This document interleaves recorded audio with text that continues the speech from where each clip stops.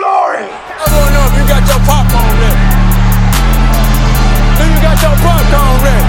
I came out the womb, I was ready. And he's hit the end zone for an unbelievable touchdown. I would be honored if you played football for this team. Throw it up above his head. They can't jump with me. Golly.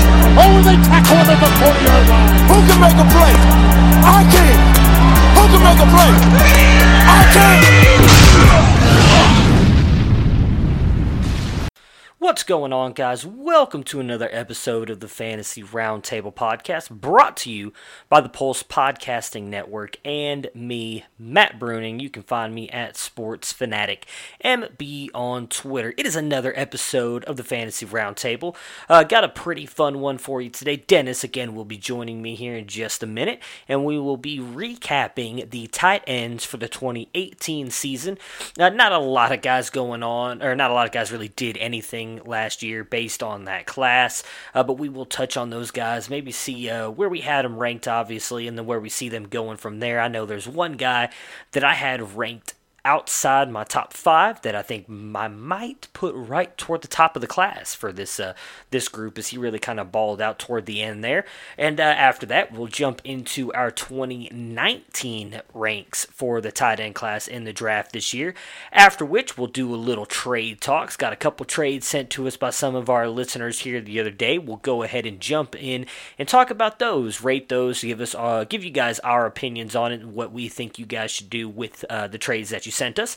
And last but not least, it's finally here, just a couple sleeps away, the Super Bowl between the Los Angeles Rams and the New England Patriots down in Atlanta. We will be doing some either-ors on some of the players, some of the guys that we think will have impacts in this game. Would we rather take this player or that player with the either-or segment? We'll talk about those, and then we'll give you guys kind of our breakdowns on the way we think the game is going to go, and then give you guys our winners, since this will be the last podcast we do before the actual game on Sunday. And I can't wait. I really do think that it's going to be a good game. Everybody talking about how they think the Patriots might blow the Rams out. But yet, if you go back and look at all the Super Bowls the Patriots have been in, none of them have been blowouts. They've all been surprisingly very close games, and that is exactly what I'm expecting this weekend as well. We've been blessed here lately in the past few Super Bowls, them all being fairly competitive. The only one I can think of off the top of my head would have been the Seattle Seahawks and the Denver Broncos Super Bowl, where the Broncos pretty much lost that game from the get-go with a snap over Manning's head for a safety. And, well, they honestly never really looked like they were back in the game after that. And so that was really the only one, though, on the top of my head that I can think of that was pretty much out of reach the entire game.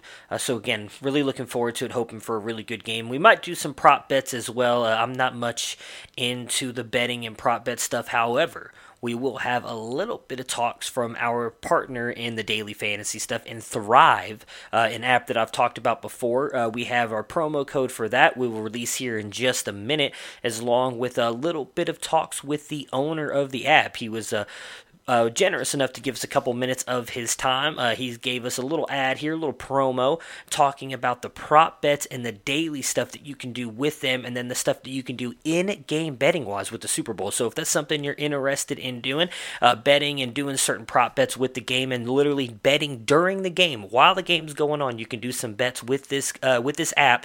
And again, you'll get a promo code with us to help you guys out with that, get you a little bit of free money. It'll help us out as well with the podcast and Thrive.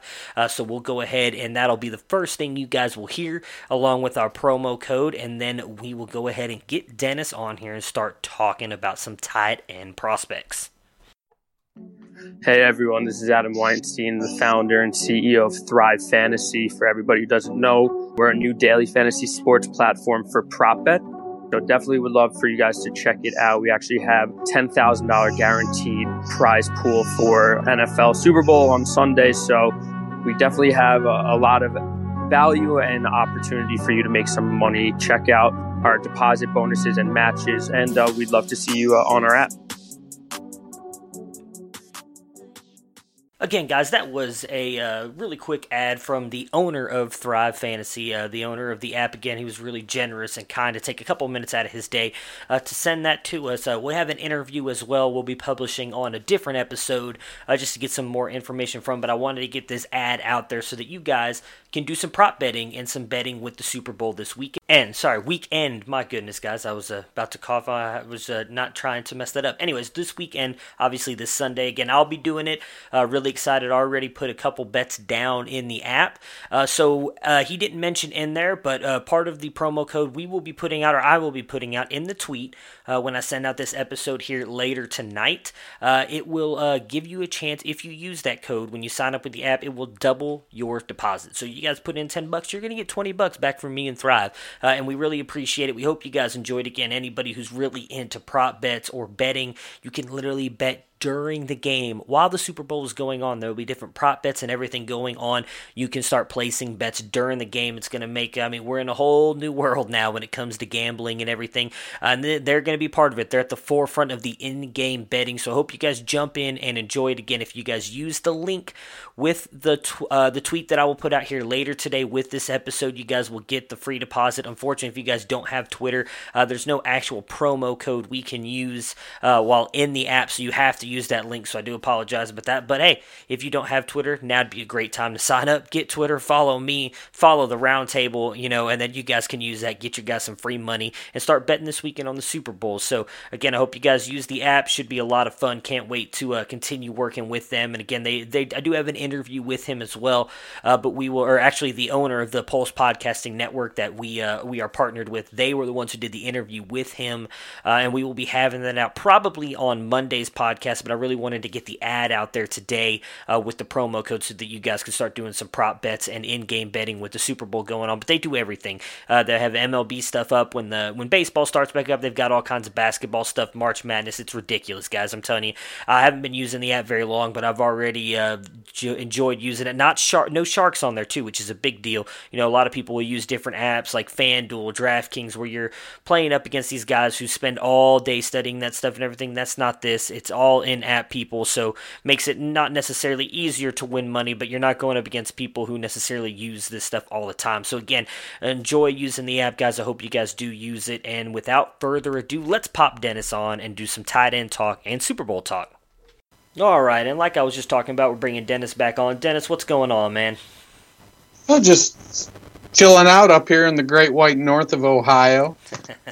We're finally back up above 0 degrees, so that's always a good day. Yeah, I'm glad that you guys survived the polar vortex. As we were talking about the other day, I miss being up there, but I do not miss that weather one bit. So as I was just talking about in the intro, obviously with the Thrive promo and everything before that, we're going to be talking tight ends today. We're going to start with recapping our top 5 tight ends of 2018, and then we'll jump into our 2019 tight end ranks as well. So for the 2018 tight ends, who were your top 5, or how did you have them ranked going into the year last year? I had 7 of them broke out into 3 different tiers, with my first tier being Dallas Goedert and Mike Gesicki. Uh-huh. So I really like, maybe I'm stubborn, but I'd still take Goddard as my first tight end. I feel like in a year, they're going to be coming up on big contract for Ertz. They're going to be coming up on a big contract for Wentz.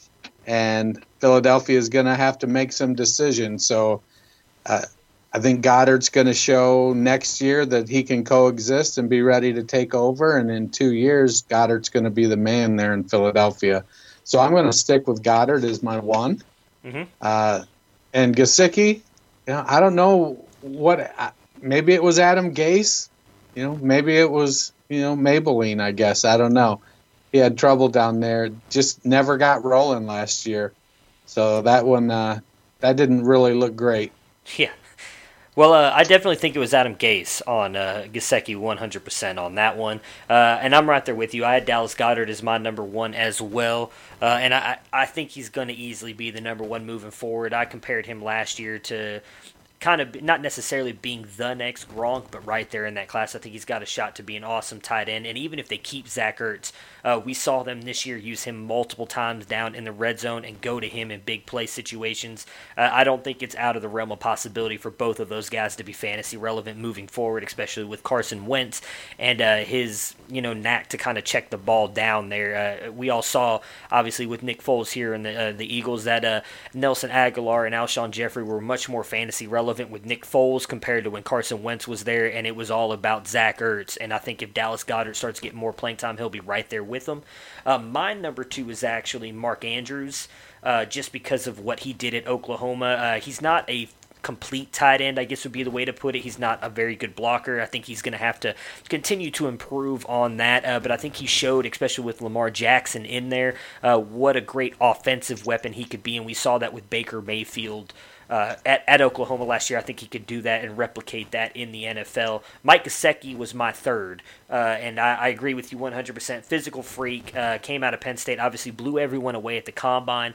I was a little hesitant of that because, I kind of tried to warn everybody, don't draft him number 1 over Dallas Goedert just because he blew the Combine away. And if you were smart, you didn't. But Gesicki still looks like he's going to be very good. And I'm hoping, obviously, with the new regime change down there that we'll actually get to see that. No idea who the quarterback will be either because I imagine they'll move on from Ryan Tannehill.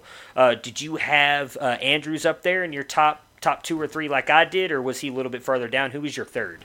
I have Andrews and Hurst were my second tier. Okay. And I actually did have Hurst over Andrews because I felt like he was the better blocker, right, and was going to play more snaps because of that. So I extrapolated a little bit, meaning more snaps would equal more potential opportunities. But I liked Andrews better, the same reason you did. He's the better receiving tight end. He's a really good receiver, former wide receiver when he got to Oklahoma. Yeah. So I really had high hopes for Andrews, and honestly, when given the chance to draft them, I typically was taking Andrews over Hurst. I don't think I have any Hurst. Now, that could have been because other people were drafting Hurst before I got there. I don't remember if I passed on Hurst to take Andrews, but I really liked Andrews as the outlet player, safety valve, tight end to do the chip block, go out and catch some passes.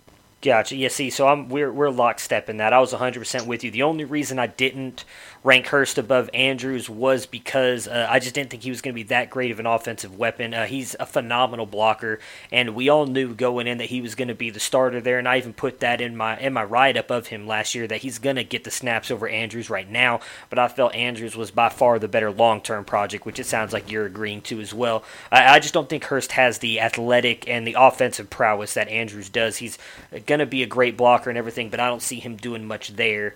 For me, number 4, it was Ian Thomas, and then I had, Hayden Hurst ranked right under him at 5. Ian Thomas I like a lot. I thought he went to the perfect situation at the time, being behind Greg Olsen. I thought that he needed a couple years to kind of get into the groove of the NFL. He needed a couple years more to develop, and he would be a really good tight end. I was hoping that Greg Olsen would obviously stay healthy for the next couple years, and then he would just kind of take over as Olsen retires. We'll see what happens with that, obviously. Olsen suffering that injury again. Ian Thomas did come in and I thought played decent at times, but we kind of saw the shortcomings in his game at the moment. And I do think that if Olsen does end up retiring after this year with the injury to the foot, if Thomas does come in, I wouldn't expect him to be a great tight end again this year. I would think it's still going to take him another year to get there. Did you have Thomas right there in the next tier with them, or was he a tier I did. below? Okay. I did. I liked Ian Thomas. I actually, later in drafts, I was picking up shares of him whenever I could. Okay. Like you, I agree. He went to a great situation. Would have been better if he could have sat all year behind Olsen and learned. But when he got pushed onto the field, he wasn't overwhelmed. He produced pretty consistently. It's hard to step in and be 8, 10, 12 target ready when you're a rookie. Right. Like Olsen was as a veteran. But Thomas did show that he was able. of the rookie tight ends, only 4 of them were worthy of a tight end 2.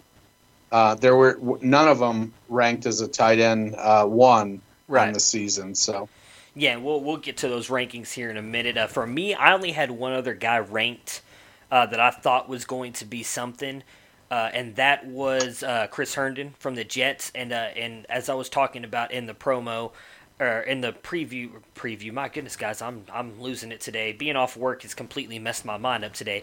In the start of the show, I was talking about a tight end that I thought could jump up to the top right there with Dallas Goedert, and for me, I think it is going to be Chris Herndon. In my opinion, I seriously underestimated this guy. He was, in my opinion, the best tight end out of all of them this year, and I think he has a chance to jump up, not be as good as Dallas Goedert, but the connection he showed with Sam Darnold, I think he has a chance to be in what is by far the worst position for fantasy players right now, is the tight end position. I think Chris Herndon has a chance to be one of the next best up-and-coming young tight ends. Where did you have Herndon, and did you have anybody else ranked of that tight end class last year?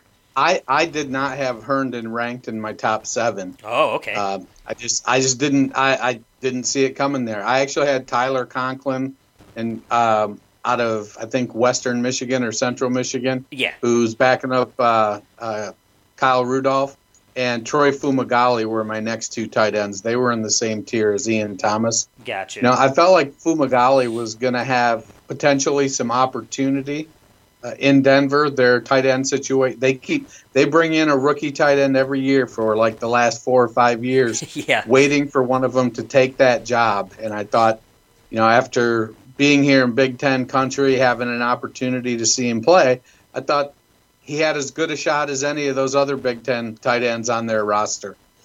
So, but he got injured, ended up being out for the year. Tyler Conklin from a MAC school, some athletic ability, stuck behind Rudolph right now, but there's some talk Rudolph might get the axe for cap reasons. Right. I suspect if given the choice of getting axed for cap reasons or restructuring his contract, Rudolph's going to restructure and stay there in Minnesota.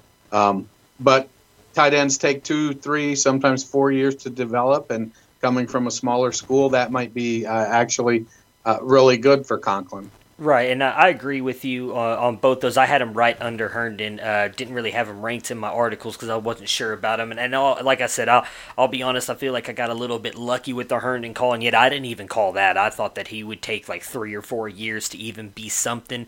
So I can't even say that I was really right on Herndon, but I had him ranked right there at the end of my tight end ranks. And so how they actually finished on the year, we have ranked right here. So the number 1 rookie tight end was Chris Herndon. He finished 16th overall at the position. Andrews finished 2nd for the rookie, 17th overall. Goddard 3rd for the rookies, 20th overall. Ian Thomas 4th and 24th overall. Jay Thomas, I don't even know who that is. I'm going to be honest with you right now. Houston Texans. I forget his first name. I want to call him Thomas? Julius, but Jordan Thomas. Thomas, yeah. Okay, so 5, man. See, that's how bad. I didn't even know who that was. I knew who Akins was. He was a guy that I was kind of high on at the end of the process, but I didn't have him ranked. I thought he was going to be the tight end of the future for the Texans. But so he was 5th, 33rd overall. Mike Gesicki 6th, 50th overall. Akins, who we were just talking about, 7th, 51st overall. Will Dissly, who I'm going to ask you a question about here in just a second, 8th, 56th overall, and then Hurst 9th, 57th overall. And Hurst, too, I think a little bit of the fact that he was injured is why he probably ranked as low as he did. Was, again, the starter right out of the gate, and in the preseason did look kind of good. So Will Dissly, he's someone that I didn't have ranked at all. Honestly didn't pay much attention to him coming out. With the fact that Seattle has had really nothing at tight end for as long as I can remember. I can't even think off the top of my head who's been a fantasy-relevant tight end for the Seahawks except for Jimmy Graham and like maybe a handful of games. Do you think Will Dissly is the answer? We saw him have a couple good games last year, but then obviously he had a lot of letdowns as well. Do you think he's the answer? Do you think he's going to be good going forward, or maybe just kind of a flash in the pan last year? I think Will Dissly can be a solid tight end, but I don't think he's going to be a regularly fantasy relevant tight end. A lot of his buzz was created from that one play where he went, 75 yards or 80 yards or something. 80-something yards, yeah.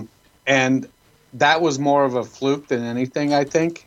So will he be can he be a quality starter? I think so, but he was widely regarded as the best blocking tight end coming out last year.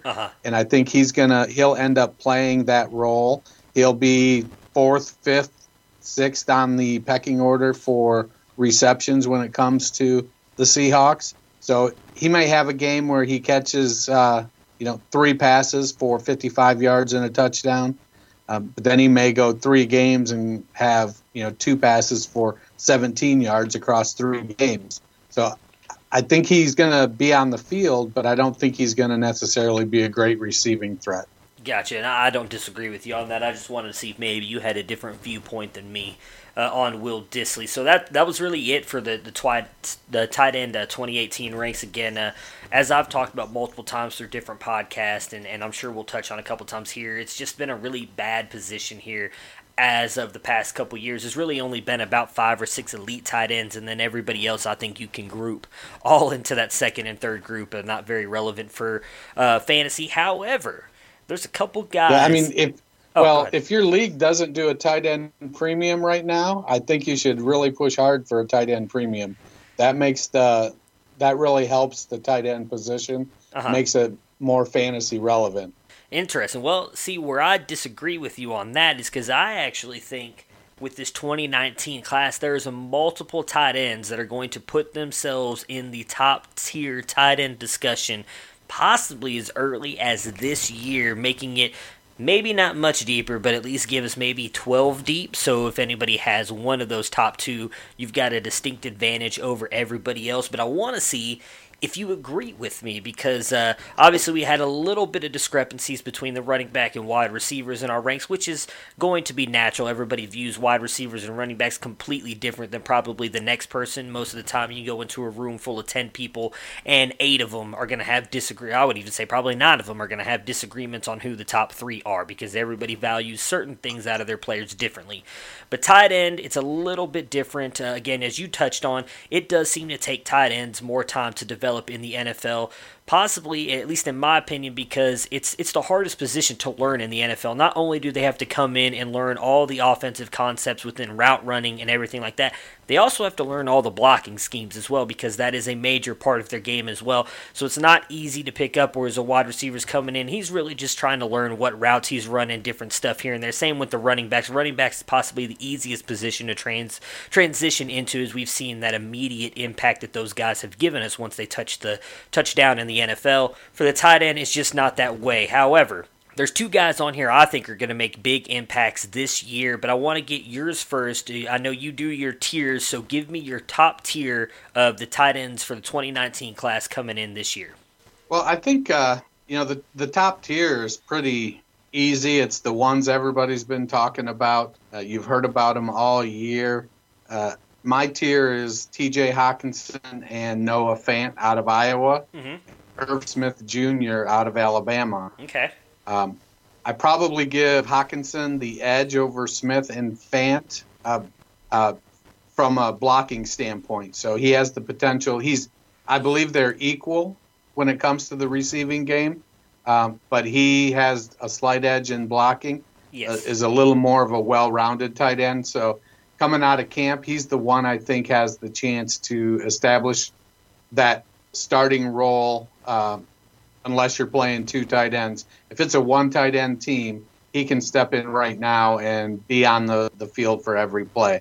Irv Smith and Noah Fant, they're going to be out there, but they're going to be that second tight end, that move tight end, playing a little more in space, I think, than Hockenson. Erroneous on both counts. All right, so we disagree. So this is going to be very interesting. I thought maybe we'd have a fairly close, not a huge discrepancy here, I think, for us. But I have 4 in my elite category here. And interesting to see if you even have this guy on your list. So for me, number 1 is Noah Fant out of Iowa. He's 6'4", 232. What you touched on with Hockenson and him is exactly right, but that's why I have Fant better in my opinion, he's got the physical skills. He's a great receiver, soft hands, elite athletic ability. I think he's going to be the next big name tight end coming out. I think he has a chance to be better than Evan Ingram was a couple years ago, better than Evan Ingram overall. He's a great route runner and has a great vertical game, which I think is going to be huge for him. The difference is he's not a very good blocker, but I don't think that you necessarily need that in the NFL game nowadays. Some teams you do, so a lot of it is going to depend on where he lands. But I think he can immediately come onto the field and impact them on an offensive side, like you were just talking about. For me, my number 2 is actually Caden Smith out of Stanford. 6'5", 253, great off the line burst, great wide receiver. He's a great receiver, very good working in the middle of the field, whether it's catching the ball, trying to block and everything. The difference with him is he's not someone that's going to be on the field this next year. I think he's going to need at least a year, maybe 2 to develop, but I think he's someone that's going to be an elite tight end moving forward. He's got all of the skills. He's just not fully developed yet, and so that's kind of, I was hesitant on where to put him, and he's probably going to drop down below the next 2 that I'm about to talk about, but right now, just based on his physical attributes, I've got him up there.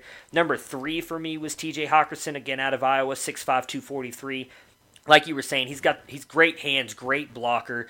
My thing with him is he's very athletic, but he's not elite, in my opinion. I don't think the best way I can describe him is he's good at everything, but he's not great at anything. And that's kind of why I ranked him where I did. I think he's going to come in, he's going to be very good. I think a lot of people, and I don't know about you, I'll ask you here in a second, but I think a lot of people are falling in love with him based on some of the catches that we've seen him make on the highlight reels, where he has made some unbelievable catches on the highlight reel, but on the full watching of his game and everything, he doesn't do that all the time, and I think that he's just, again, he's not great, but he's good at everything, which is going to help him succeed at the next level, and like you said, he's definitely the one tight end out of this class that I think no matter what team he goes to, he can immediately be a starter because he's such a good blocker.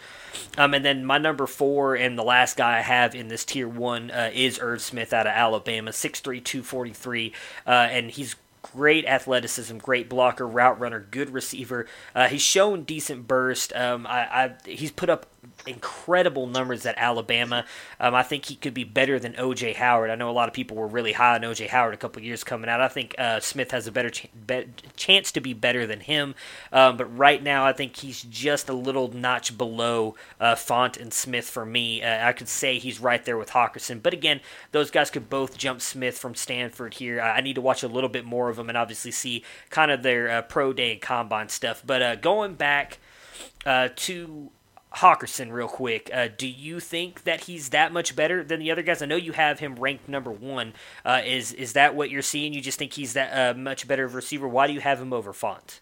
Well, he had compared to, so Hockenson had a 75% catch rate last year versus Fant's 61% catch rate. So there is some question about Fant's hands. That he's a great athlete. Probably he's the superior athlete of the two. That doesn't mean Hockenson isn't a good athlete. Right. It just means Fant is a better athlete. So if I'm looking at it from that perspective, Hockenson has the better hands. They're equal when it comes to route running. Hockenson is the better blocker, and Fant is the better athlete. So 3 out of those 4 categories, Hockenson wins 2 of 4 easily. Fant wins 1, and they draw on the other one. Okay. So to me, that's what gives Hockenson the edge over Fant. Now, when I look at Irv Smith, I'm curious to see how he measures. He's listed at 6'4" and 241, and so he reminds me, he has a build that kind of reminds me of Aaron Hernandez. Yeah.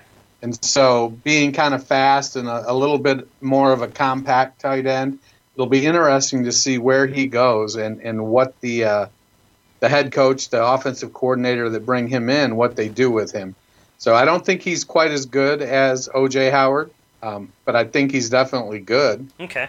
Well, that's interesting. It'll be interesting to see how this shakes out. I'm not gonna lie, I'm a little surprised. I thought we'd be closer in our ranks with the tight ends, but it's not a bad thing. As I've talked about, it's always good to have people, in my opinion, who disagree to give the listeners kind of a full grasp of a player and two differing opinions. Because I'm not always gonna be right. You're not always gonna be right. You seem to be more right than me here lately, so I guess we'll lean with your analysis for now and see what happens. I'm just riding the Ronald Jones wave. I wouldn't say I'm more right. Well, I'm telling you, just wait though. He's gonna come back and he's gonna have a big year this year, and then everybody else is gonna jump on that bandwagon like, oh, I told you guys Rojo was good. We just needed to wait. I'm like, no, none of you guys said he was gonna be good. It was just this guy over here saying go. Well, yeah. I guess a lot of people were saying Rojo, but.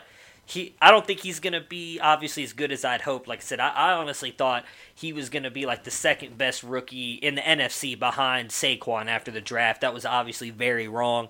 But I still think he's going to be good. I'm interested to see now with the regime changes and everything in Tampa, because I've said multiple times, and you may disagree with me on this, that I think a lot of it was just due to the just stupidity that was going on in Tampa, and I think a lot of that came from the head coaching on down. Obviously not kind of wrangling in Jameis Winston and all the stupid stuff he was doing on and off the field. That whole team, I mean, that team is loaded to bear on offense, and they could not do anything. I think obviously having Arians in there now, it's going to completely change, and that's why I think Rojo has a chance to do something good, because he's not David Johnson or anything like that, but let's be honest, not many people thought David Johnson was going to do what he did, and Arians turned him into a superstar. Obviously, some of that comes from the skill that David Johnson has. He's an elite running back. Rojo is going to spend 2019 riding the pine behind Kareem Hunt. I don't know about that. Hunt is going to put up some big numbers in half a season. He's going to come back. Jones will get a few games to show Arians that he can't catch the ball, and that he can't see the hole. And then Hunt will come in, take over, and next year, being that Arians has no ties to Jones, he'll trade him for a 7th-round conditional pick to John Gruden. That's all right, because then you know what? He's going to turn it around in Oakland, baby. He'll be the starter in Oakland. No, well, I'll be honest with you on that. If Kareem Hunt ends up going there, yeah, Ronald Jones is doomed. There's no way Ronald Jones is better than Kareem Hunt. I can admit that.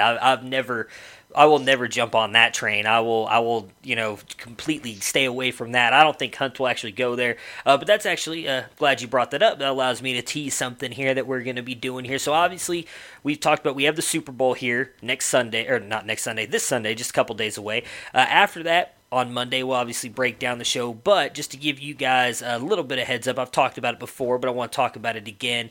Me and Dennis will be breaking down every division in the NFL, every team, going over all of the main storylines, coaches, changes, players, everything, free agent moves, possible draft picks. Throughout the offseason, we'll break down every single division, every single team, and give you guys our thoughts on that. So that's where we will give you guys more of this talk about the teams and everything I'm excited about, and I hope you guys will tune in to those. But before we move on to any kind of Super Bowl talk, I did not get the rest of your tight end ranks. Did you have anybody else outside of those guys that we already talked about in Hockenson, Font, and Smith? Well, you didn't have Smith up there. I did. Or Caden Smith. You had Irv Smith up there, because I have one other guy ranked. Do you have any other guy in your Tier 2? Well, in my Tier 2, I had Caleb Wilson, Isaac Nuada, and Alizé Mack. Okay. I hope I'm saying his name right. I think that's right. After that first tier is where it kind of starts to get a little shady for me, and I've got to dig a little deeper. Wilson was Josh Rosen's one of his main targets at UCLA. He's got the height, but he's a little bit underweight, and he's a pretty solid pass catcher. Can do some good things when it comes to the receiving end, but he checks in at only about 225, 230 pounds. So he's going to have to beef up a little bit. The first year or two, while he's learning how to be an NFL tight end, he'll end up playing that second tight end, passing tight end. Nuada is one of those guys that just didn't get a lot of opportunity. He was on the field, but he didn't, he had Riley Ridley, Mecole Hardman, Terry Godwin, and a host of all-star running backs So he was a little bit down on the pecking order, but comes in around 6'4" and 240. Has some pretty good hands, so it'll be interesting to see what he can do. And then Mac, he right now I'm kind of chalking up his production to the fact that he played with just about the worst quarterback situation in college football. He's a good size, 6'4", 255. He's projected to run in the mid 4.5s. If he can put up those numbers, he's going to get drafted on his athletic ability alone. So we'll see. I do have one wild card that is probably going to be at the back end. Okay. He's not really in this tier, but definitely somebody I want to talk about. And that's Donald Parham out of Stetson. Okay. Have you heard of him? I have not. So Parham was invited to the Senior Bowl, but got injured during practice week. 6'8" and 5/8, 235 pounds. He's going to end up being a late round pick based on his athletic ability, but his numbers at Stetson now wouldn't. So a lot of the knock you see with small school guys is, well, he didn't just destroy the competition. So last year, from the tight end position, Parham had 85 receptions in, 10 games? 10 games, 85 receptions, 1,319 yards, and 3 touchdowns. 8 of 10 games, he went over 100 yards. Okay. 5 games over 150, and 1 game, his high game, 12 receptions for 257 yards and 3 touchdowns. Wow. So he dominated his competition. Right. Got invited to the Senior Bowl. So we'll have to see what is he going to have one of these? Well, he's inside. He's a tight end, but he doesn't have the bulk to be able to hold up to the position. Or will he be able to actually make a go of it? He's projected to run in the 4.5 to 4.6 range. Mm-hmm. It'll be interesting to see if he gets invited to the combine, what he can do. But he's one of those guys that's a really intriguing athletic prospect. Sounds like it. Yeah, I have not done any research on him yet, so that'll be someone I might look into here this weekend while I'm doing some of my other stuff. So for me, I only had one other guy ranked in the tier 2 that I'm really excited about, and that's Jay Sternberger out of Texas A&M, 6'4", 250. Again, for me, much like you are with your big size wide receivers, for me it's all about great size and athleticism for the tight end, and he's got that. He's much like Caden Smith, and he's going to need time to develop. He's not someone who's going to come out next year and be an all-star tight end. He's going to be someone that needs a year or two to develop, but he just has all of the attributes to be, in my opinion, a great tight end with his hands, his catching ability, and just the burst that he's shown at times. I think he's got a chance to be one of the elite tight ends.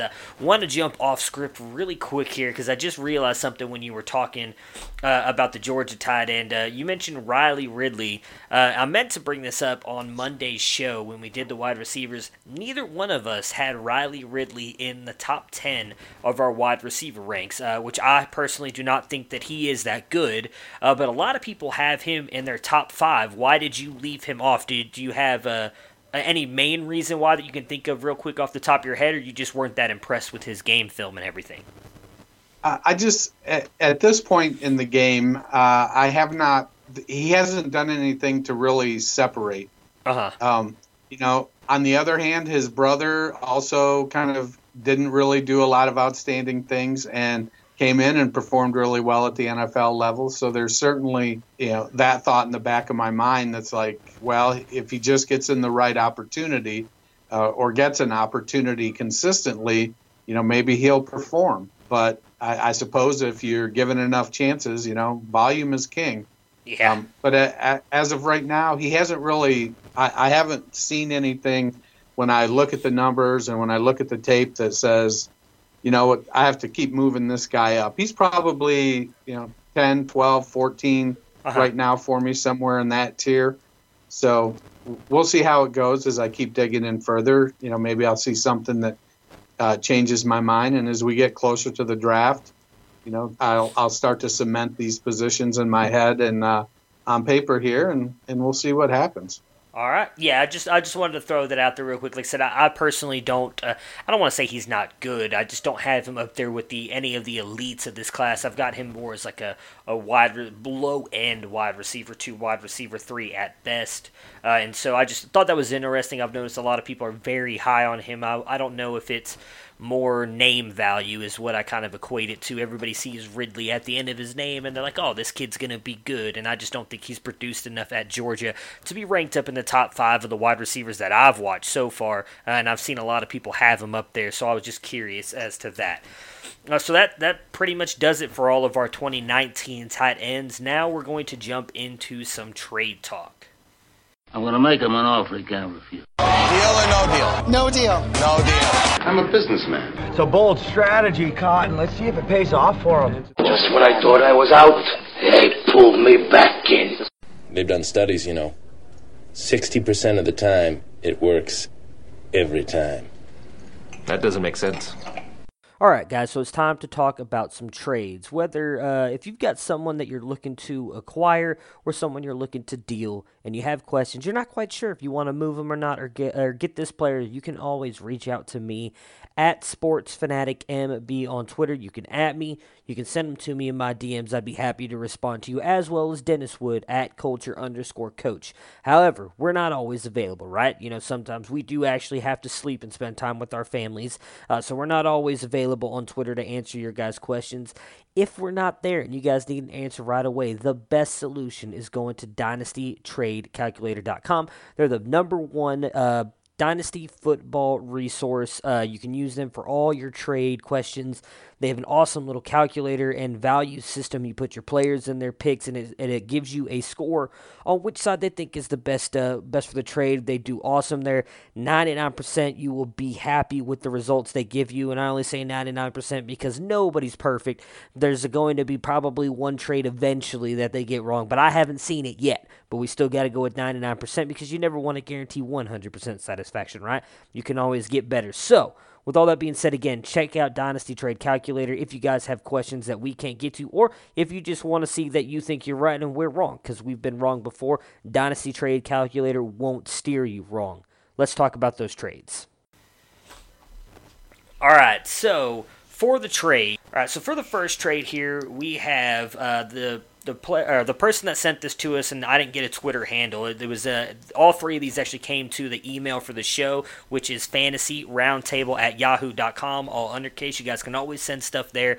I will reply back to you as quick as I can, or you can always @ me at SportsFanaticMB on Twitter. You can @ Dennis at Culture_Coach, or you can DM us. I know both of us will respond as quickly as we can to any of them, but again, if you guys can't get a hold of us and you need an answer really quick, always hit up DTC, the Dynasty Trade Calculator. They are awesome. Their values on these players are awesome. They're going to do the best, give you some of the best advice you can find in the business and help you evaluate these trades to help you make up your mind. So, with the first one, it is the player was giving up AB and pick 3.4 for Adam Thielen, TJ Yeldon, and pick 1.9 in the 2019 drafts. Dennis, what does the Dynasty Trade Calculator say, and what do you say about that trade? So we're sitting here on the 12-team half-point PPR, and Antonio Brown's clearly the best player in the trade. Right. But giving the 3.04 pick with Brown, it comes in at 42 points even. So Brown is 39.8. The pick is 2.2. Okay. The other side with Thielen, he's 29 years old, coming off a couple really good years, 34.6. So there's the trade calculator doesn't have Thielen and Brown that far apart. Right. Some of it is Thielen probably peaking right now over the last couple years. Brown has been playing at a super high level over the past 4, 5, 6 years. He's coming up on his age 32 season, I believe. Yeah. So they're not that far apart. Yeldon, 2 points. But that 1.09 coming in at 10.5 points on the Dynasty Trade Calculator puts that side up at 47.1. So for me, I think if I'm looking to win now and I want one piece to put me over, is Brown that much better than Thielen? Yeah. Maybe. but they're still pretty close. It's hard to look at Thielen because he had 8 games last year where he was the man. Yeah. It was phenomenal. It was a season like nobody was ever going to have again. But then he had 8 games that were pretty pedestrian. So, he heated up and then he cooled down. He didn't have the music in him, that's for sure. So it's a fairly close trade. It depends on what people want out of their it depends on what people want on their team. So, right. If somebody likes Brown over Thielen or Thielen over Brown, if I was rebuilding, I'd give Brown for Thielen in that 1.09 in a heartbeat. Okay. So for me, and this is exactly what I told them when I replied back to the email, I'd take the trade. I love Antonio Brown, and obviously all the trade talks doesn't necessarily worry me that much because I do think no matter where AB goes, he's going to be great. It doesn't matter. I don't care if he goes to San Francisco where everybody's linking him to, and we haven't seen that much out of Jimmy G, so we don't know if he's going to be as good as everybody hopes. AB will be. I still think that AB, even if he goes to San Francisco and Jimmy G struggles, he's still going to be, at least in my opinion, at worst, a top 14 wide receiver. So he'll drop just out of the top 12, but I think it's even hard to imagine that. I love Adam Thielen. Obviously, anybody who's listened to this podcast knows how big of a fan I am of Kirk Cousins, except for when he bones you in fantasy. But I do love Kirk Cousins. I think he's a great quarterback. I do think that hopefully with his name just escaped me, but I know the quarterback's coach for them that was the offensive coordinator. They looked like they were sort of kind of coming around once he took over the job as DeFilippo or the new guy? The new guy. I know DeFilippo left, and I can't remember what it starts with an S because he interviewed with the Browns as well. Stefanski. There we go. Yeah. So they actually started looking like they were doing good, though. They had a couple good games, and they had, obviously, the 2 letdown games right there at the end. I think given a full year in Stefanski's system, Adam Thielen and Kirk Cousins could be very good together. So give me Adam Thielen only because I kind of like TJ Yeldon, too. He is going to be a free agent. If he goes somewhere where he can get kind of like a Duke Johnson role, where I think that's where he's going to thrive. He's not an every down back, but he is someone, in my opinion, that can do very good in the receiving game and be a kind of a change of pace guy and get you some very decent points there as kind of like a bench depth running back. And then you add in the 1.9 as well in the rookie draft, where in this class, as I've talked about multiple times, I think that this class is very deep and loaded at the wide receiver and running back position. For me, it was an easy trade for me because I don't think the fall off from Thielen or from AB to Thielen is that big of a deal. Yeah, I could see Yeldon ending up in Oakland, playing 45% of the snaps with Ronald Jones backing him up. And that's going to be the best duo tandem little running back core here in the NFL. I'm telling you, those guys are going to be like, just you watch. By 2020, those 2 guys are going to be the top 2 RBs in 15. They'll be like 10 and 13 or something like that in the RB category, and everybody will be like, "Oh, Matt Bruning, you're a genius." I'm like, "I know, guys. I told you this was coming." All right. So for the next trade, we have the person was giving up the 1.3 and Jordan Howard for George Kittle. I know where I was going with this trade, just based on the players involved. But what did DTC say, and what do you say, Dennis, about the trade? It's like I feel like it's buying Kittle's hype. Okay. And it depends. The other side of the equation is how much do you hate Jordan Howard? So those are really the 2 questions. Right. Kittle going to be probably a top 3 tight end, top 4 tight end? Yeah, he is, and he's going to be one of only 3 or 4 set it and forget it tight ends next year. But Howard is criminally underrated. Can he catch the ball? No, he can't catch the ball for shit. They threw him 5 passes in the first game last year, and then I think they threw him 5 passes in the next 15 games. But he's a solid running back. He's not exceptional. He can move the pile. He can get some yards. He's just a solid running back. Low RB2, high RB3. And match that with the 1.03. So the pick has 20 points even. and Howard has 13.5 for a total of 33.5 points. Okay. Kittle comes in at just 21 points. So if it's not a tight end premium, the calculator has it pretty heavily for Howard in the pick. Yes. I feel like it's probably closer than that because I do think that Kittle is pretty good. Uh-huh. But there's still some questions there. What's going to happen with the other? Kittle was the only skill position in San Francisco that didn't get injured last year. Right. I mean, Garcon was out. Goodwin missed time. Breida seemed like he was always hurt. McKinnon was out. Jimmy Garoppolo got hurt. Then C.J. Beathard got hurt. They ended up with a third-string quarterback. So everybody in a skill position out in San Francisco got hurt. So there has to be – you have to believe that Kittle is going to continue to perform and get the opportunity when all of those things come back healthy. Right.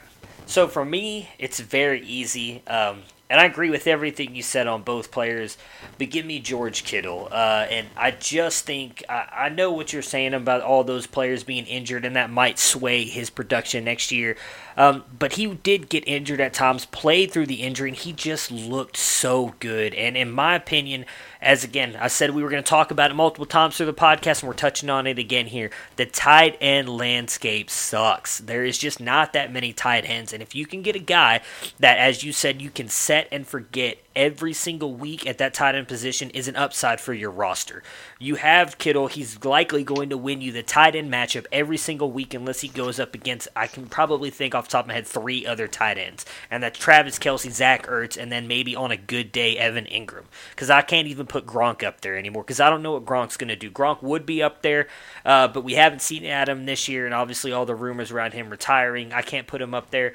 I agree with you 100% on Jordan Howard, though. I'm a huge fan of Jordan Howard. I love Jordan Howard. Love Jordan Howard so much I was able to flip him for Nick Chubb earlier this year. And, I mean, just because of how high I was on Howard and how well I was able to sell him to the other owner, which I think I won that trade by a home run. But what scares me about Howard is he's just not a good fit in Chicago's offense, in my opinion, with what Matt Nagy likes to do. And so for me, I think if Howard were to get traded to a team that would use him the way he needs to be used, I think he'd be phenomenal, but I just don't think you can count on that. Now, there was a lot of rumors earlier in the offseason that the Bears were thinking about bringing in Kareem Hunt. If they do that, I would think Jordan Howard is as good as gone. And if that does happen, then his value might shoot up and you might end up losing this trade. But for me, I've got to take George Kittle just based on winning that tight end position every single week. I know giving up the 1.3 is going to be hard as well because you're going to get likely a very good player at that unless you just suck at drafting. I do know some people who suck at drafting. So that is a possibility. But like I said, for me, it's George Kittle all the way. All right, and now for our last trade before we start talking about the big game this weekend. And in my opinion, I haven't seen what the DTC says yet, or I just pulled it up actually because you sent me the image. And I'm very, very interested to hear your thoughts on this one. So he would be giving up Andrew Luck and rookie pick 2.8 to get Baker Mayfield in a super flex league. So that's a 2 quarterback league for anybody who doesn't play in super flex. I mean, you can start anybody in that super flex, but most people are going to start a quarterback because you get more points out of quarterbacks. And this guy did send in the email, which we appreciate, by the way. Anybody, if you're sending an email, give us as many details as you can about your roster and your scoring systems because it's an email. I don't mind taking the time to read. Obviously, with Twitter, you kind of have a limited character spots you can use, obviously, so we understand if you don't send us every little detail, but this guy did send in that he has Jimmy G and Mason Rudolph on his roster as well, so he's rostering 3 quarterbacks, which is always good in a super flex, but Jimmy G obviously not starting last year, which is why he said that his team struggled, but Andrew Luck, Jimmy G, and Mason Rudolph, and he wants to trade Andrew Luck to get Baker Mayfield. What does DTC say? What do you say about the trade? You know, I'm a Browns fan, but this is a stupid trade. Okay, what does DTC say, and then give us your full breakdown on the stupid trade. You know, Baker's coming in at 12-team Superflex at 36.8 points. Now, Luck isn't a lot higher. He's 40.4. and the pick is worth 3.5 points. Uh-huh. So it comes in, it's 36.8 for Baker, 43.9 for Luck in the pick. It's not as big a gap as the Kittle trade, according to the calculator, but it doesn't really make any sense to give away a pick. The 2.8 in a Superflex has more value than a standard league, one quarterback league. Right. Luck is, yes, he's 28, 29 years old. Yeah. But he's going to be he's a top 3 quarterback in the NFL. And he's got probably the best coach he's had his entire career. And, I like Baker. There's still questions about the Browns. They seem like they're turning it around. They've got some good weapons in Callaway and Landry and Njoku and Chubb. They're emotionally hot right now. Mm-hmm. It's a great situation. But, it's Andrew Luck, and he's currently better. He's going to be as good or better at least 5 more years. So I'm going to stick with Andrew Luck in the pick, and at the 2.8, maybe I take myself T.J. Hawkinson or Noah Fant or Irv Smith. Okay, all right. So I don't disagree with you. Andrew Luck, obviously, top 3 quarterback. We a lot of people were nervous about him, obviously, this year because of all the talk about the shoulder he was throwing. A high school football during the preseason and everything. We weren't sure what he was going to come back from, and then he came back and looked exactly like the Luck that we saw a couple of years ago. So, I agree with you. However, that being said, give me Baker, baby. I cannot quit that guy. He is my quarterback. I love it. I'll wake up feeling dangerous every day I've got that guy on my roster. I just think that the Browns are going huge places. Just to help support my narrative, though the injury on the shoulder scares me a little bit with Andrew Luck. I don't know if it's going to hold up. Baker hasn't shown any injury history whatsoever. I believe in Baker. I believe in the Browns. So the solid advice that Dennis gave you and what you should do according to Dennis and DTC, and I don't disagree with them, is do not do the trade. You have Andrew Luck. You got Jimmy G coming back. Maybe try and flip Jimmy G in the 2.8 for Baker. I would do that in a heartbeat. I don't know what DTC, my goodness, I can't speak. I'm so excited. It's easy for you to say. DTC. I don't know what the DTC says about that trade. Maybe you can look that up real quick while I go and just gush over Baker. Maybe you could try and do that. Maybe they'll do it. I don't know. But just as a Browns fan, if you were to offer me that trade, I would take Baker in a heartbeat. I'd click accept before you had a chance to change your mind, even though chances are you weren't. So if you're listening to solid advice, go with Andrew Luck. But if you want to listen to the fan and the heart of the Cleveland Browns, you'll take Baker. And that's all I have to say on it. I will say that there's nothing wrong with going and getting your guys. Fantasy football is supposed to be fun. And if you got a team you love, or a guy you love that plays for your team or played for your college team, and you want to go get him and it's going to make your Sundays that much more enjoyable, then go get him. Right. You sometimes can risk some things getting clouded by your fandom, but the ultimate goal is to have fun. I agree. Go get your guy. As far as the Jimmy G trade, it comes out at 24.9 for Jimmy G in the pick and 36.8 for Baker. I think a lot of that comes down to Jimmy missing so much time and his first opportunity to start. Right. He has the potential. I think if this was 12 months from now, I suspect this might be pretty close to even. Gotcha. Yeah, and I agree with you, and that's why I said, in all honesty, if you're looking for real advice on that trade, if you're not a Baker Mayfield fan or a Browns fan and you're just like, Baker did so good this year, you think maybe someone's trying to pull the wool over your eyes, you do need to stick with Andrew Luck. I agree with you 100%. Again, I would honestly, I probably wouldn't do the trade, in all honesty, if I owned Andrew. Like, I do own him in a league, actually, with Barker from the Back Row Show, and people have been trying to get him from me based on the year that he had, and it's going to take a lot to get him, because and I would not just give him up straight. I wouldn't give him straight up for Baker, much less you having to give a pickup as well to get Baker. So I understand that 100%. I am semi-joking when I say take Baker, because as you were saying, I mean, everybody knows I am a huge Browns fan, and I would I just love to have that guy on my team every Sunday for my fantasy team, and then obviously for the Browns as well. So that right there ends our trade talks. Again, guys, please, anytime we'll continue to post stuff up on Twitter. I know a couple of you guys a couple of weeks ago commented in this things on Twitter. You can always DM Dennis, DM me, or send the trades again to the email fantasyroundtable@yahoo.com, all undercase, and we will get to those. We're going to try and do a trade segment every single week, especially now going into the off season, because that's what it's all about, dynasty trades, and we're going to be talking about all these new players and everything, so now's the time to start looking at trying to improve your rosters. If you're rebuilding, try and get some more picks before the draft comes up, or maybe if you're trying to look to contend, moving some players to get those high-end players to secure yourself a championship next year. So any trades, even if it's just an idea, if it's something you guys just want to see what we think about, it doesn't have to be something that's been offered to you. If there's an idea for a trade that you guys have, send it our way. We would be glad to talk about it in our trade segments going forward. We eating all day, bro. I'm hitting you every time. Every time you come is where I'm gonna hit you. Y'all not gonna be able to do that. You don't want no problems, bro. You are my boy. I'm a man. It's about to get ugly. I want to score. Yeah. You only talk so much. It's time to do now. Not just a good old-fashioned rear end whipping. To the house, baby. I'm in a league of my own. They ain't ready for me. Are you tired? Are you tired? Let's go. Good game.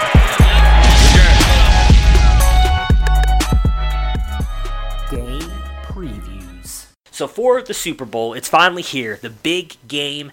Again, I've been talking about it. I cannot wait. I really think that it's going to be a really good game this weekend. Let's start out with the storylines here. So one of the questions that I wanted to pose to you is the crucial matchup. I think that both of these teams are very good on two sides of the ball, and we're going to get right into it because I'm pretty sure you agree with me. What is the most crucial matchup of this game? Well, I think the Thuney Andrews and Shaq Mason going up against Ndamukong Suh and Aaron Donalds is going to be crucial. The Patriots have given up the third fewest sacks this season, and getting pressure up the middle is going to disrupt what they try to do. Right. And then they also they like to run the ball with Sony Michel. So that interior defensive line versus the interior offensive line is going to have a lot of say as to how the teams are going to have to adjust after the first couple series. Can the defense get pressure on Brady? Can the offensive line keep the pressure off him and let him work? Can they open up holes for the running game? It comes down to that. I know that the Rams have had a great offensive line all year. They've stayed healthy all year. Todd Gurley was killing it until he had his injury, and then C.J. Anderson came in, and he was killing it.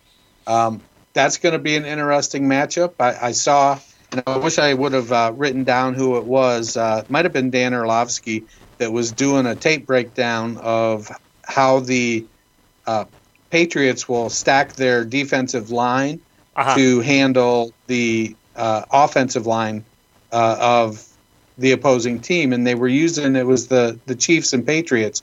So the Patriots will put their 3 down linemen up, and then they'll bring both of their inside linebackers, Hightower and Van Noy, right up on the line of scrimmage over both guards. So now it's man on man, 5 guys against 5 guys. And that creates some issues for the offensive line because those Hightower and Van Noy are both 250, 260 pounds. They're not these 225, 230-pound chase linebackers. So that sort of evens out the line matchup. On the other hand, the Rams rushed for, I think they averaged like 4.9. Let me find their offense. Yeah, the Rams rushed for 4.9 yards per carry this season. Right. behind the healthiest offensive line in the league this year. So that interior line is going to be good. The other matchup I'm really interested to see is Julian Edelman versus Nicole Roby-Coleman. I think he's one of the best slot corners in the NFL this past year. He's also a cheater. Edelman plays out of the slot. So how's he going to match up?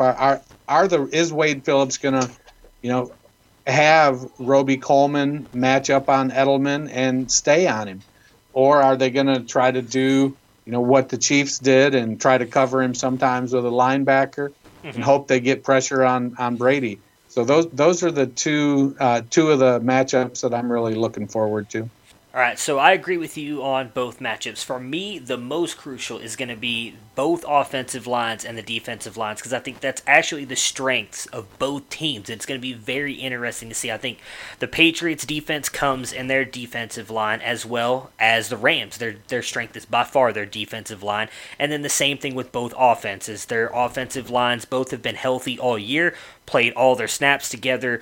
Both offensive lines are going to be huge. I think what's going to be interesting is exactly what you touched on with Donald and Sue. So the Patriots, as you said, have given up the third fewest sacks all season, and Tom Brady has yet to be sacked in this postseason, which is incredible to me.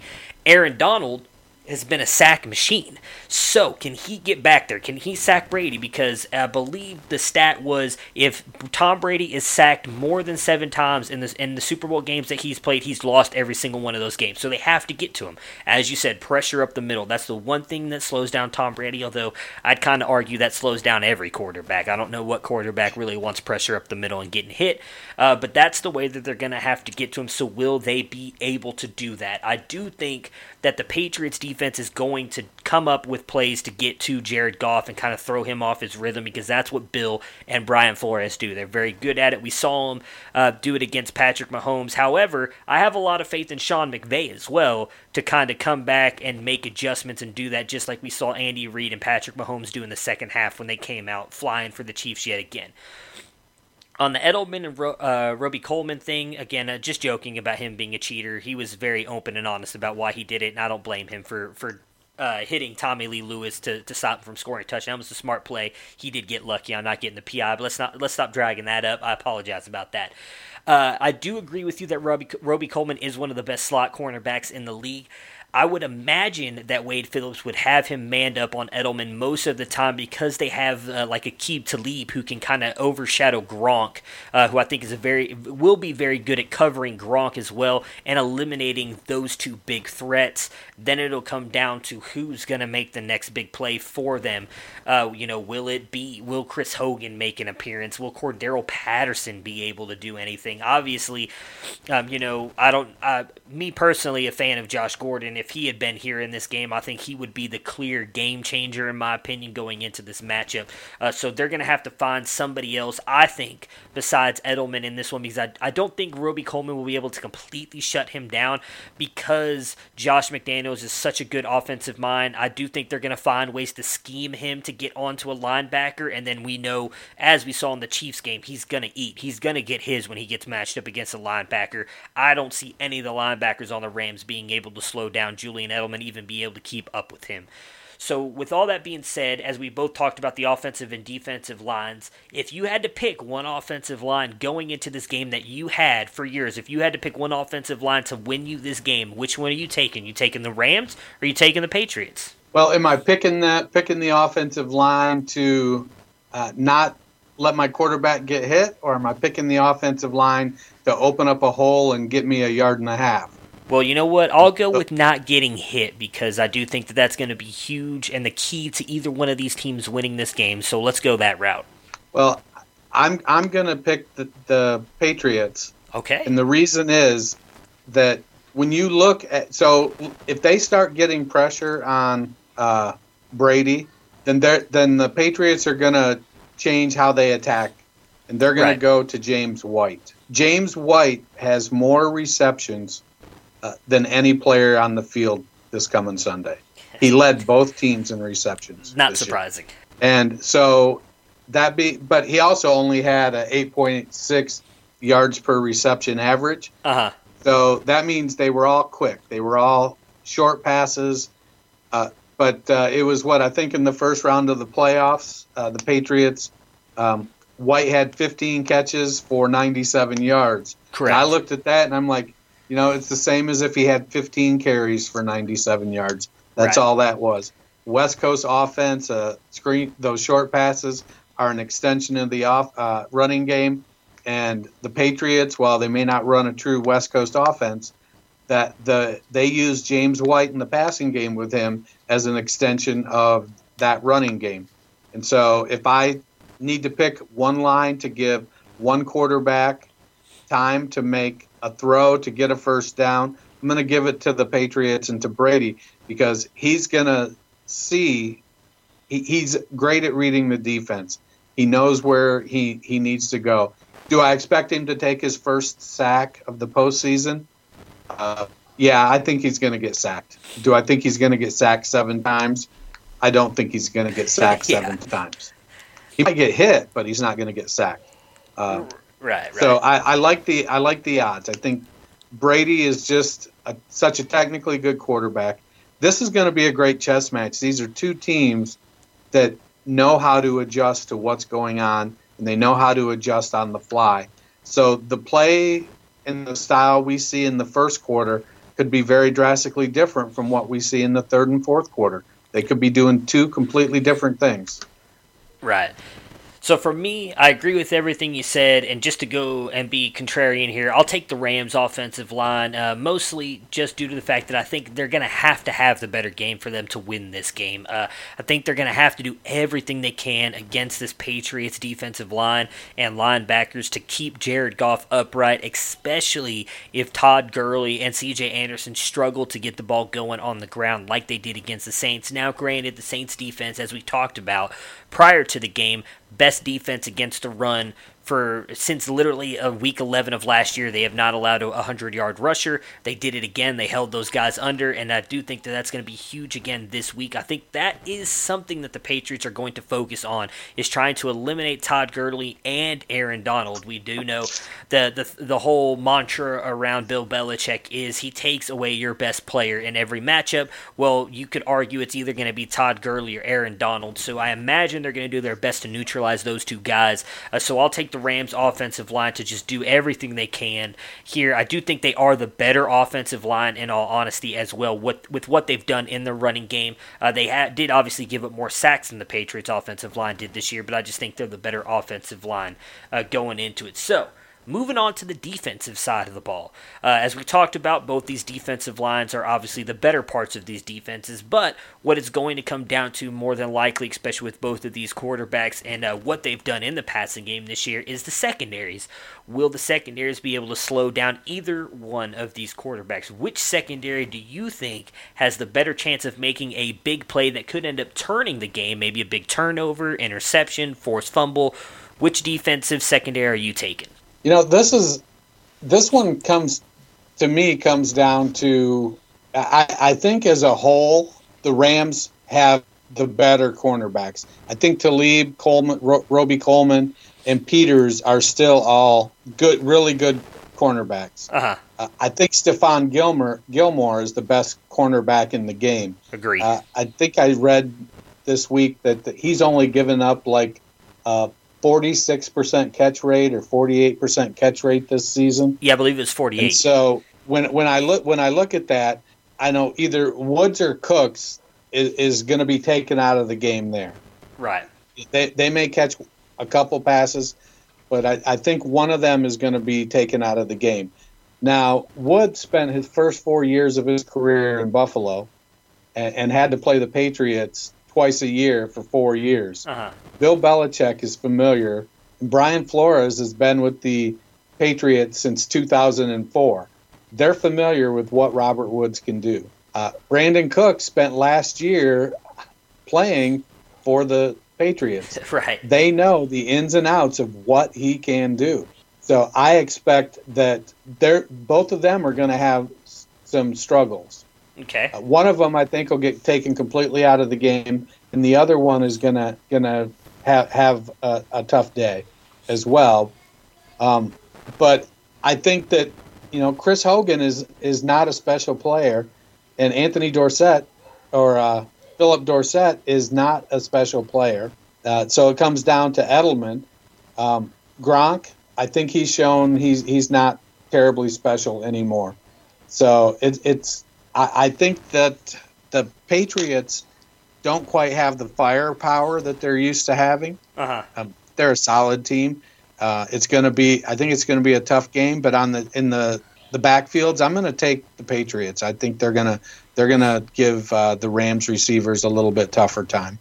All right. So for me, I agree with you. If I had to choose one or the other, I would take the Rams secondary based on who they have. I do think that the McCourty brothers, though, are not that bad. I don't want to short Devin McCourty because I think he's actually been a very good safety throughout his time at New England. I think he's actually been with him his entire career.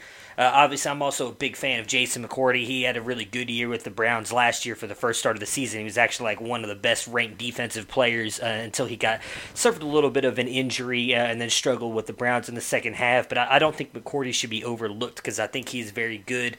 But I agree with you. I think this the Rams secondary is just so good, and I do think, as we just talked about, Roby Coleman will be able to slow down Julian Edelman a little bit. And without the Patriots having that other really big play receiver, I think that without Tom Brady being able to get to Edelman, if they're not able to, it's going to limit that offensive some. Now maybe they'll just go and lean on James White like you were just talking about, and we all know how explosive he can be, especially in the playoffs. I feel like James White, he was obviously very good at the beginning of this year, but for the most part it seems like doesn't show up until January and February hits on the calendar, and then he obviously all of a sudden turns into like the best running back in the league. So for me, I agree with you. I take the Rams, but I would not slight the Patriots secondary that much because I don't think they're that much worse, but I do think that the Rams secondary has the better chance of making the big play here. A little stat that you actually kind of fed me here was that both teams have 18 interceptions, but the Rams did it on 70 fewer attempts, which I don't think should be overlooked, and I think that leans right into what you were talking about with how good those guys look. So, as before, actually, I was going to jump into a little segment here that I wanted to do, but let's talk about the experience versus the youth of this team. So, interestingly enough, I was listening to the radio this morning, and we all know that this is, Tom Brady feels like he's been in the Super Bowl every year now. The Rams' entire team does not even add up to how many Super Bowls Tom Brady himself has been to, not counting the fact that most of this team has been together for at least the past 2 Super Bowls, some the past 3. So the Patriots come in with a ton of experience in the Super Bowl where the Rams do not. How much do you think that affects this game moving forward, just from a player standpoint, and then we'll touch on the coaches? Well, experience does count, and being able to handle the big stage. But the NFL is a pretty exclusive club. And so to be in the NFL, you're one of the best athletes in the world. Right. And you trained, you're physically and mentally strong. I was looking at it today. I think 27 of 52 Super Bowls have been won by first-time quarterbacks. Uh-huh. And so, it's one of those things you don't know until you get there. I think these are 2 pretty evenly matched teams. Both of them have a lot of good things going for them. They both react well to adversity. They both make adjustments. Belichick is a very experienced coach. His defensive coordinator, while being with the team a long time, doesn't have a ton of experience as a coordinator. Josh McDaniels has been to a few Super Bowls with the Patriots. He's a very good coordinator. Mm-hmm. But Wade Phillips has been around for a long, long time, coaching excellent defenses. Yes, he and is. Sean McVay just doesn't. No situation seems too big for him. And so I think the youth versus experience. Some of the players are gonna be nervous. But once you get hit a couple times, then the nerves kind of wear off and you refocus. So they're going to get out there. They're going to take a couple pops. Everybody will get focused, and then I think we're in for a real good game.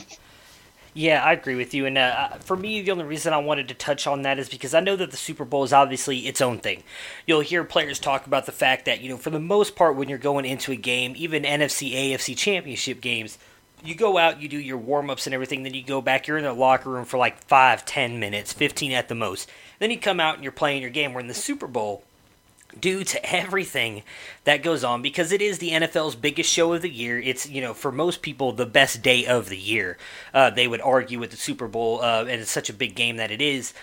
The players go in and they sit for 40 minutes. And then the same thing for halftime. Most halftimes you're looking at 10 to 15 minutes max, and then you're back out there. Same thing for the Super Bowl. You're sitting there halftime for 30, 40 minutes at a time, so it completely changes everything.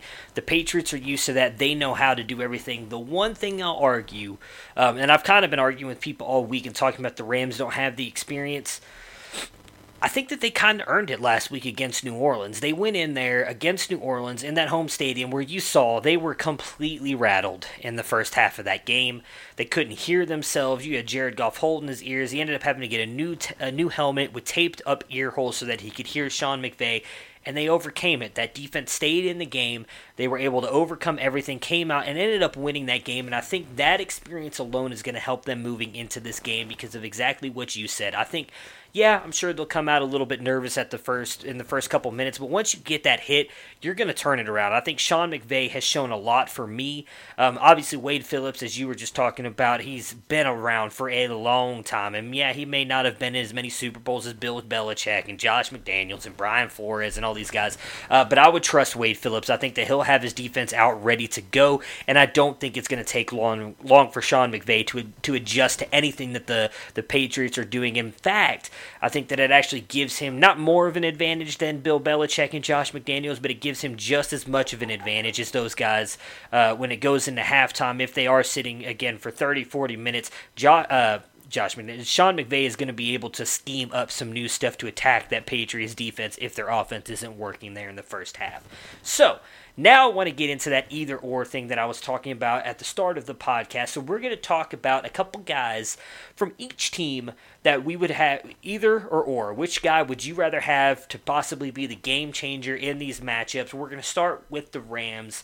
Might seem pretty easy with this first one, but with what we've seen so far in this postseason, you may want to lead toward one other guy. So who would you rather have? Would you rather have Gurley or would you rather have C.J. Anderson? I'm taking Gurley. Okay. I feel like he's been dinged up. He hasn't played well. Yes, Anderson has been doing well, but I think Gurley's going to come out and he's going to have a 20 for 100 yard, 20 plus carries for 100 yards. Yeah, I don't disagree with you. I felt like it did need to be mentioned, though, because something that you actually talked about, I believe it was on Monday. It may have been Monday or it had to have been Monday's podcast because we were breaking down the games. No, it was last week's. I'm sorry. Keep forgetting that we had to wait for a Pro Bowl. So anyways, you talked about how you're not worried about, or you are worried about the fact that if Gurley comes out and struggles a little bit due to the injury, that Sean McVay, because he showed it, has no fear putting C.J. Anderson in. And I do think that Anderson is going to get a fair amount of run here. He's just looked so good. And in all honesty, he's someone I'm interested to talk about here with you more in the offseason because I think he's going to end up on a new team again with what he's shown so far in the postseason. But I agree with you 100%. It's got to be Gurley. I hate this narrative of some people talking about how he just can't do it in the big game here. I think people have just forgotten what he did against Dallas here in the first round of the playoffs for him. I only ran for over 100-plus yards on him and just looked amazing. So I agree with you. I think it's the injury. I think he'll be fine. Us old folks have a saying, you dance with the one that brung you. Right. And Gurley got him here. He might have had a couple off games, some due to injury, missed some games because of the injury. But Gurley's had a phenomenal season, and he's the stud running back there. He's the one that got you there. You put your boots on and you go dance with him. I agree with you 100%. So we're going to go on to the wide receivers now. As you were touching on when we were talking about the secondaries, Brandon Cooks played in New England last year, had a very good year in New England last year. Actually hated the fact that he got knocked out in the Super Bowl against the Eagles on that vicious hit. Would have loved to see him play out the entire game. Now he's got his chance. I wouldn't say necessarily this is a revenge game for Cooks because I don't think his exit out of New England was quite as awkward as it was out of New Orleans. I felt he probably wanted to win or maybe not win more. He probably wants to win this game more, obviously, because he wants to win himself a Super Bowl. But I think that he probably had more ill will toward the Saints than the Patriots. But the Patriots do know him, and as you touched on, Robert Woods, 4 years in Buffalo, Bill Belichick and Brian Flores, very familiar with him. Played him twice a year for that entire 4 years he was there. If you had to pick either or, which one are you taking to have the bigger game in this matchup? Which one's Gilmore covering? I would assume Cooks. I'm going to take the other one. Okay. No, I think Gilmore will probably be on Cooks. So I think Woods has that intermediate game. He can get down the field. So I would go. I think Cooks will have the better, Woods will have the better game here. Gotcha. All right. So what I'm going to do, actually, we didn't even talk about this, but I'm actually going to, if we disagree on ones, I just want to see if we'll go different and who ends up winning it, just for fun, just to see if we have any difference. Obviously, we both went Gurley, but if we're very strong on somebody else, I just kind of want to see. And I agree with you on Woods, though. I think he's a little bit more dynamic. We've seen Sean McVay use him in the running game as well. He'll come around and catch a pitch on a reverse or anything like that and do different stuff. But I'm going to take Cooks. I do believe, I think we both agree that Stephon Gilmore is likely going to be on Cooks. He's, I don't want to say the better wide receiver, but I think he's got a little bit more clout than Robert Woods. So I do think he'll be on Cooks for the most part, but I think Sean McVay is going to do something to kind of get him off Cooks at some point, and Cooks is going to make the big play to end up winning them this game. All right, so now for the tight ends. So we haven't seen much, obviously, from the Patriots, the Rams tight ends really all season long. Do you think that... Or the Patriots, for that matter. Well, yeah, that's true. You got a good point, actually. Can Tyler Higbee or Gerald Everett produce or do anything in this game? Would you either or pick either one of them, or I'll give you the option of neither in this case? Well, I think if L.A. is going to win, one of them is going to have to step up. Okay. And, they're both... They're pretty solid tight ends. And, Everett's pretty athletic. He almost matched Ingram when it came to athletic measurables at the combine.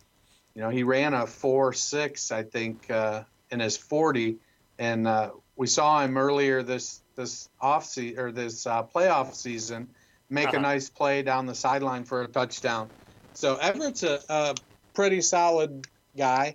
Higbee, he's it's kind of like this is the NFL version of Noah Fant and T.J. Hawkinson. So it's kind of, which one do you want? How are you going to go? Which ones, Higbee, I think, gets more snaps because he's a better blocker. Everett sometimes goes off the field when they go with three wide receivers and bring in Josh Reynolds. But Higbee stays out there in those situations. So I think if I'm gonna roll the dice on one of them scoring a touchdown, I'm going to go with Higbee because I think he's going to be out there more. I would take Gerald Everett, actually. I think he's just a better tight end. I honestly don't think either one of them is going to do much. I do agree with you that I think one of them is going to have to do something here to help win because the Patriots are going to do everything they can to slow down Cooks and Woods. Obviously, if Cooper Kupp was in this game, I think it'd be a completely different story, but they're going to have to lean on one of these guys. So I'm going to take Gerald Everett just because I like him better. I think he's going to he's a better matchup in my opinion. I think he's got a better chance of making a big play. Moving on to the Pats. Obviously, we've talked about their biggest weapons. Tom Brady's favorite weapons over the past few years has been Julian Edelman and Rob Gronkowski.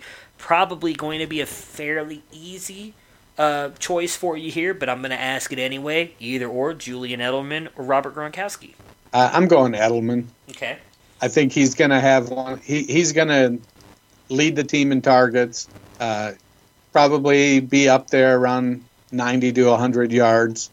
Well, I don't know. I take that back as I look at James White's name right below him. White could lead the team in targets. But between Gronk and Edelman, I'm going to go with Edelman. Okay. I'm going to take Gronk, and I'm only taking Gronk because I think this is it. I really think that this is going to be his final game with the Patriots. All the rumors coming out about him, I don't believe he wants to go into wrestling because I think that can honestly be just as hard of a toll on your body as the NFL is. I know it's obviously fake and everything, but the amount of work and everything those guys put into that is no joke. But I do think he does want to move into movies, like a lot of the rumors are saying that he does. So I think that when it comes down to it, I know the Patriots really don't do this, but I do think that Brady is going to at times try and force feed him the ball. I do think that Aqib Talib being on him, not quite as big as Gronk. I do think Gronk's going to have some opportunities to make some big plays, score a touchdown here. I like Gronk to make a lasting and final impact in closing out his chapter and tenure with the New England Patriots. I don't think Brady cares if it's Gronk's last game or not.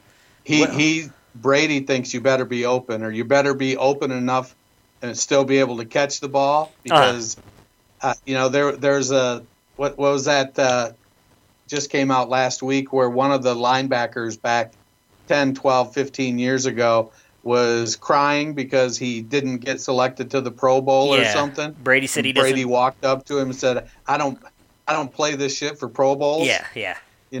So Brady wants to win, and if Gronk, he isn't going to force it to Gronk. If it happens, it happens, but he's not going to force it. Maybe not, but I think it's going to happen. So moving on to the running backs, and this one I think we're both going to agree on. Either or, James White, Sony Michel.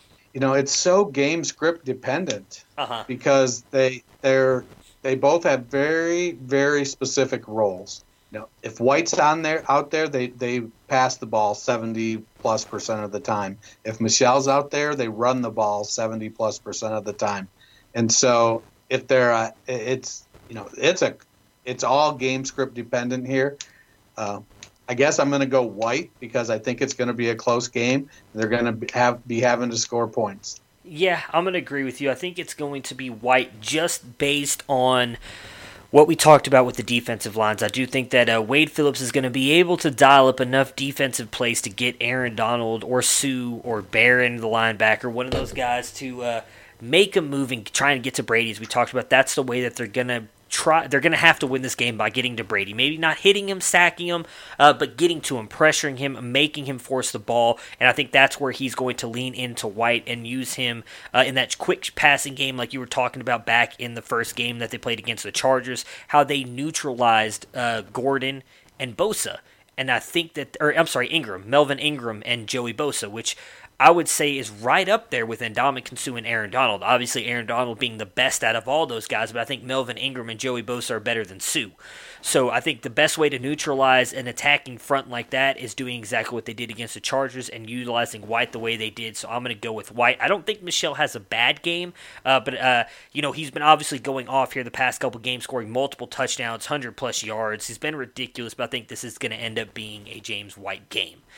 Last but not least for our either or and for the Patriots, and this one just kind of a fun one, really obviously two, I don't want to say obscure, but guys that are not very high up on the Patriots depth chart and making plays and everything. We did see one of these guys score the game-winning touchdown last 2 weeks ago against the Chiefs.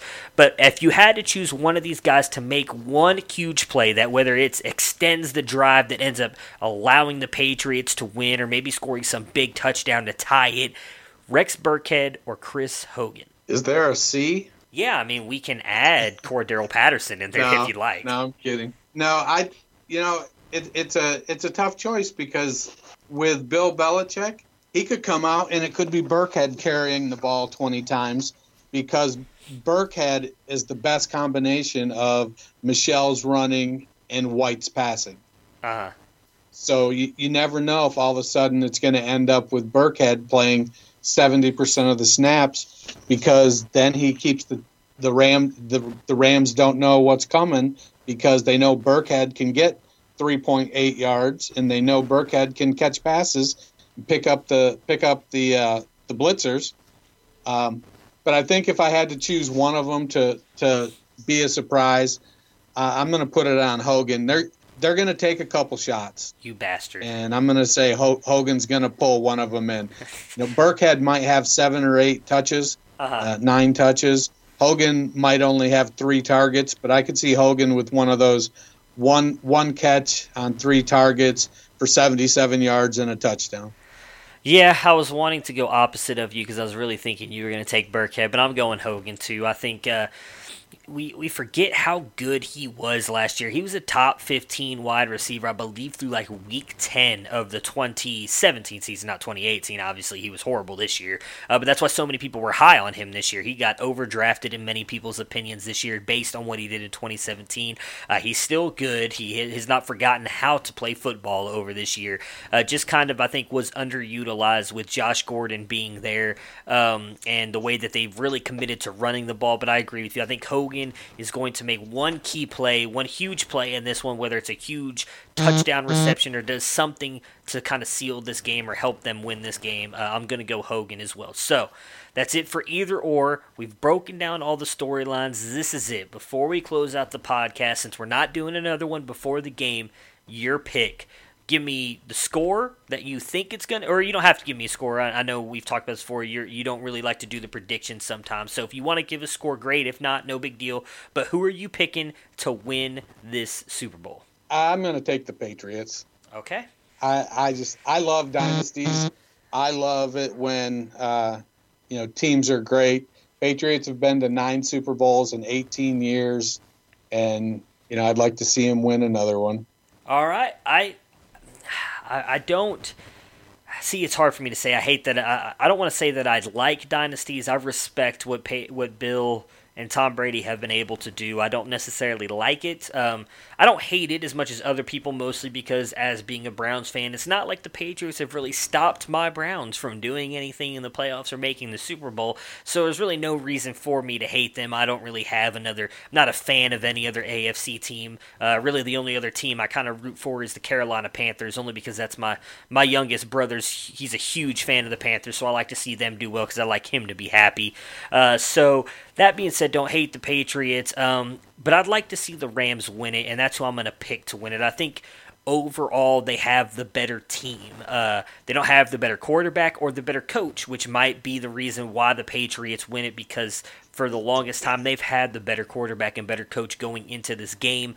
But I think overall, talent-wise, defense and offensively, the Rams have the better team. I love Sean McVay. I'd love to see him become the youngest head coach to win a Super Bowl. So I'm going to take the Rams to win it. Again, I know we both think it's going to be a really good game, and I really cannot wait for it to get here. Can't wait to watch it, and then really can't wait to break it down with you on Monday. So thank you so much for joining me again today, Thursday. We'll hope to have this podcast up as quick as possible. Again, guys, as I talked about at the beginning of the podcast, I will have the Thrive link to get you guys double down on your deposits linked in with the tweet here. I'll tweet it out as soon as the podcast is up and ready to go. Dennis always retweets it whenever it goes up, so look for his retweet as well, and make sure to click on that link if you guys want to jump in and do any of the betting, in-game bets, prop bets, anything with the game. It'll all be in there. Dennis, thank you so much. Stay warm up there in Ohio. Have yourself a good weekend and enjoy the game, and I will talk to you again on Monday. Right on. Go Pats. Well, go Rams. Prepare for glory! I don't know if you got your popcorn ready. Do you got your popcorn ready? I came out the womb, I was ready. And he's hit the end zone for an unbelievable touchdown. I would be honored if you played football for this team. Throw it up above his head. They can't jump with me. Golly. Oh, they tackle him at the 40-yard line. Who can make a play? I can. Who can make a play? I can.